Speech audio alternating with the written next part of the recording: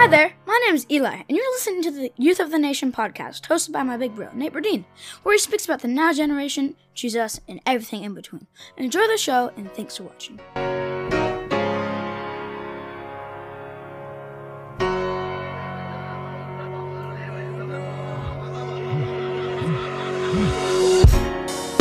Hey there, and welcome back to the Youth of the Nation podcast.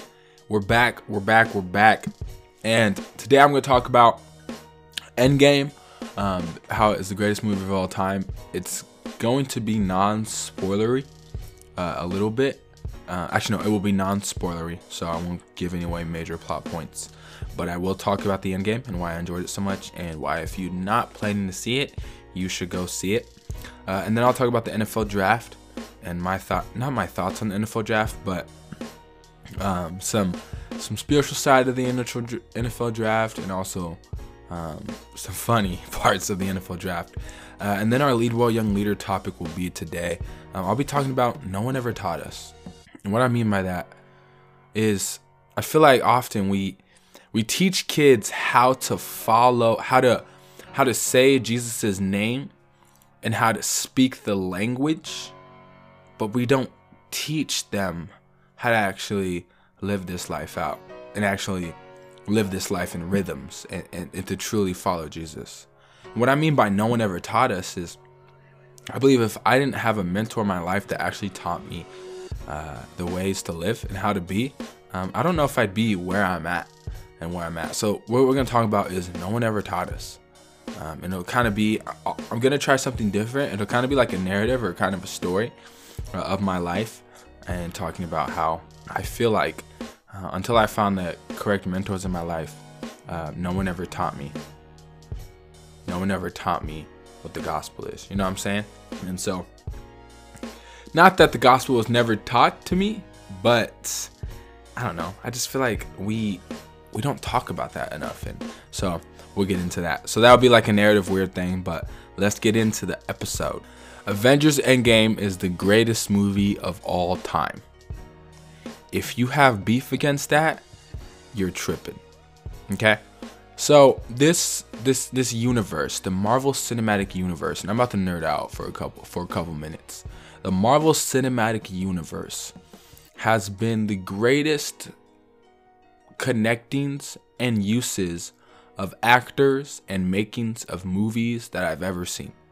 Right? And I compare it to the Star Wars franchise. Like when we look about the Star Wars franchise, 70s, 80s, 90s, like, and even now when they started making the end of the saga, like as you can see, people love Star Wars. It's a part of pop culture. People bring it up. It's just funny. It's funny how we've latched on to that culture, and basically, I mean, essentially to how we've latched on to that movie, and everyone knows Luke, I am your father. And if I spoiled it for you, go watch the movie. But anyway, like we all know about that, and it's just a part of our culture and who we are. But what's so funny and so interesting is that that's what Avengers Endgame, that's what this Marvel Cinematic Universe is for me. And if you actually look at the Marvel Cinematic Universe, when's the last movie they've made that you've said this isn't a good movie? Right? To me, it's Thor. Thor 2. So Thor 1 was phenomenal. I love Thor 1. But Thor 2 for me was one of those movies where I was like, yeah, I don't know if this is the best one in the franchise. It's not a movie I'm gonna go see again. But it was still a great movie. It just wasn't my favorite in the Marvel Cinematic Universe. But as I'm thinking back, like, we can't name the last bad. I mean, we all have things about the different movies that we don't enjoy, but they've been great. So anyway, getting back, and so my favorite movie is Black Panther. Actually, no, my favorite movie now is Endgame, with Black Panther and then Infinity War being the top 3 for me.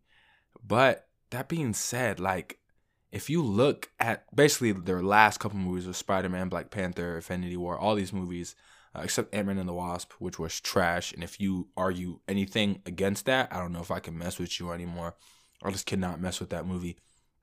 But that being said, like, I it's just amazing to know that like 10 years from now, we're going to watch that movie and be like, this was amazing. CGI was fantastic. Actors, amazing. Like everything is just great. And it was a part of my generation. And when the first movie came out, I was 10 years old. And now I'm 20 and finishing on this series. Like it's just been great. Almost a decade of just great movies. Just great movies from 10 to 20. So to me, Endgame is great. There's parts of it I'm not going to spoil it. I'll probably make another podcast that's talking about straight spoilers. But with this, I just wanted to talk about the ending and how they ended this series so well. I'm not going to get into who they ended it for. And they actually technically stories will go on. But for the people that get goodbyes and the people that just everything that happens, it's just a fantastic movie. I'm actually going to go see it again on Friday because I love the movie so much. So I'm telling y'all, like, go see it. And again, it's just really cool to look back at culture and be like, this was a part of my time. Like, I get to say, like, I saw this movie and I got to see the whole universe happen. Now, it's going to be hard to show up that movie with something great or something better. But, hey, I think if anyone could do it, Marvel can do it. And I do believe that they're going to do it. So, hey, I love the Endgame. Go check it out. If you haven't seen it yet, go peep because people are putting out more spoilers each and every single day as they go and see the movie. So, if you haven't seen the movie yet, go see it before someone spoils it for you. There's that. Next, I want to talk about the NFL draft. All right. The Eagles had a great NFL draft. I give them an A- on the NFL draft. It's fantastic. But I just want to talk about one thing about the NFL draft, which is so cool to me. And I think we have something that we need to notice is that guys' dreams are being fulfilled. It's about 255 guys are dreams, or 200, I forgot, 235, whatever it is. 200 plus guys' dreams are going to be fulfilled by just being called in the NFL draft. Something we have to notice, though, is that many of those guys won't get signed. Many of those guys might get practice squad. Many of those guys won't be that good. They'll get signed and they'll play for a couple years, but they won't be that good. The average year of an NFL player is 3 years. That being said, like, isn't it awesome to see like guys' dreams come true? It's always amazing to see guys' dreams just like they're like activated in what God's called them to do, and so super cool. But we gotta talk about a pick that made no sense. All right. Let's talk about this New York Giants 6th pick. Now, again, if you're watching this podcast or listening to this podcast and you're like, I don't care about the sports, if you skip to about 10:20, we'll get to what you want to hear about. But Daniel Jones is picked at number 6 from Duke. First of all, he's from Duke. I already don't like him. Also, even if he is an okay quarterback, a great quarterback, my thing is you could have got him at pick 17. You could have gotten a greater guy at pick 6 and gotten him at pick 17. The coach said, yeah, I know of 2 teams who are going to pick him up before the 6th pick or before the 17th pick. Ho. No one's picking him up. No one wants that in their life. No one's praying for that. So, like, y'all really got to miss me with this idea that he was, like, the savior of the... no. Y'all are tripping. Okay, so Daniel Jones got drafted. And again, super cool that he got drafted to a team. But, man, every Giants fan I've talked to, every single person I've talked to has said this. What the snap were you doing? You played yourself. You tripping. Okay? Because he just didn't have that stock. But again, I love the NFL draft, one, because it's just so fun to see. There's this clip, and it's this Mo Gaba, and he reads the pick off in Braille, and he reads off the Ravens draft pick in Braille.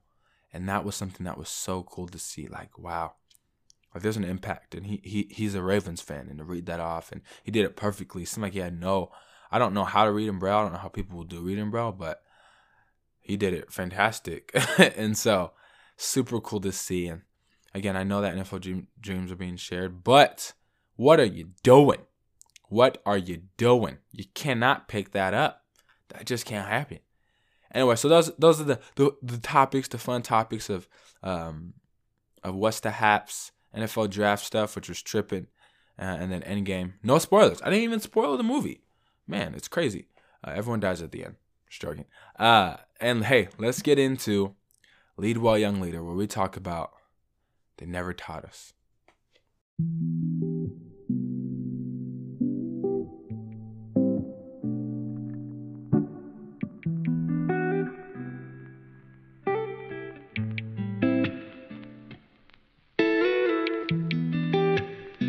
Lead well, young leader.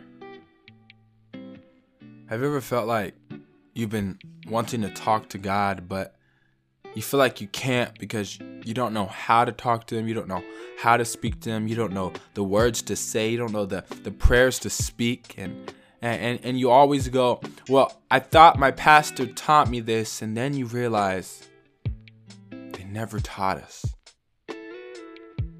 Or maybe you feel like you've fallen so deep into a hole, you feel like you're so deep into your sin, you feel like you've failed so much, and you feel like now this is the time that the Lord has destined you to go to hell, and then you're taught that there's this God of grace, but you don't really get the God of grace because you don't understand the God of grace. And you look and you say, well, I thought my pastor shared the sermon about grace. And you realize they never taught us. Maybe you've been told, hey, there's a free Bible in the back. Grab it on your way out. And you said, yeah, sure, I'll grab the Bible on the way out. And you grab it and you start reading Genesis. And you ask, why would God ever kick us out of this? How does a loving God do this? And then and you miss out on the love, the actual context of the love that God is showing throughout the Old Testament. And then you forget that you read through all of the early books of the Old Testament, and you forget to read in the New Testament where God already had a plan, where he says where he's going to hit him over the heel. God already had a plan, but you realize that, hold on, I thought my pastor taught me this, but no, they never taught us. I want you to know that it's okay. I constantly speak about this word called lament. And lament is important. Lament is crucial. Too often in our walk of life, in our walk of being believers, and if you want to use the word Christian, fine, like we're told to celebrate. But I heard from a quote from somebody the other day. I don't know if it was from a believer, but they said that being sad is a waste of time. Being sad is a waste of time. And God never said that. But that gets me back to my point. They never taught us. When I open up with prayer, I say, I've had kids come to me and say, Nate, I don't know how to pray. Nate, I don't know how to talk to God. I don't know if I have to start like on my knees and then do my cross, and like I just don't know how to do this. And I constantly hear that, Nate, I just wasn't taught. I was taught how to jump around. I was taught how to find Matthew, Mark, Luke, and John. I was taught how to pray, pray out loud, and I was told that I was praying in tongues. But when I look at the fundamentals of who I am and who I believe, they never taught me. Now, this isn't to say that pastors aren't doing their job, and this isn't to say that all pastors need to be fired. No, that's not the thing. But I have two opinions on this. One, we need to teach better. And two, we need to know that we don't have it all together at the same time as well. First, when we need to teach better is we need to know that we have the Lord. Like, we truly do have the Lord. And so when we teach others about the Lord, we have to teach from our experience and teach from our story. Teach from where you've been at. You've heard this before, but don't take people places you haven't been. It's like if you were a tour guide. I've never had a tour guide before, but if you're walking through a place and you have a tour guide who has no clue what everything looks like, it's kind of weird to like ask questions to the tour guide because the tour guide has no clue what he's talking about. But when you walk with the tour guide, he knows what he's talking about. He can even talk about the intricacies. Where you look at the building, you say, oh, that building's old. But he goes, do you know the history behind that building? I believe when we can take people with places we've been, then this is where people can feel like they've been taught and that they know what they are doing. Are we teaching our students? Are we? That's why I bring up the point is they never taught us. And we are in a prime time where students are having identity issues. They are struggling with identity. And we as pastors, as believers, as leaders, as young life leaders, as whatever you are, we have a vital role to teach our students the God that we know of. That we don't have to celebrate all the time, but that it's okay to pray. That prayer doesn't always have to be thank you, thank you, thank you, thank you. But prayer can also be, Lord, I do not know what's going on and I don't know how to get out of this. Lamentations is beautiful. Lamenting is beautiful because you're sitting in the crap and you're finding God in it.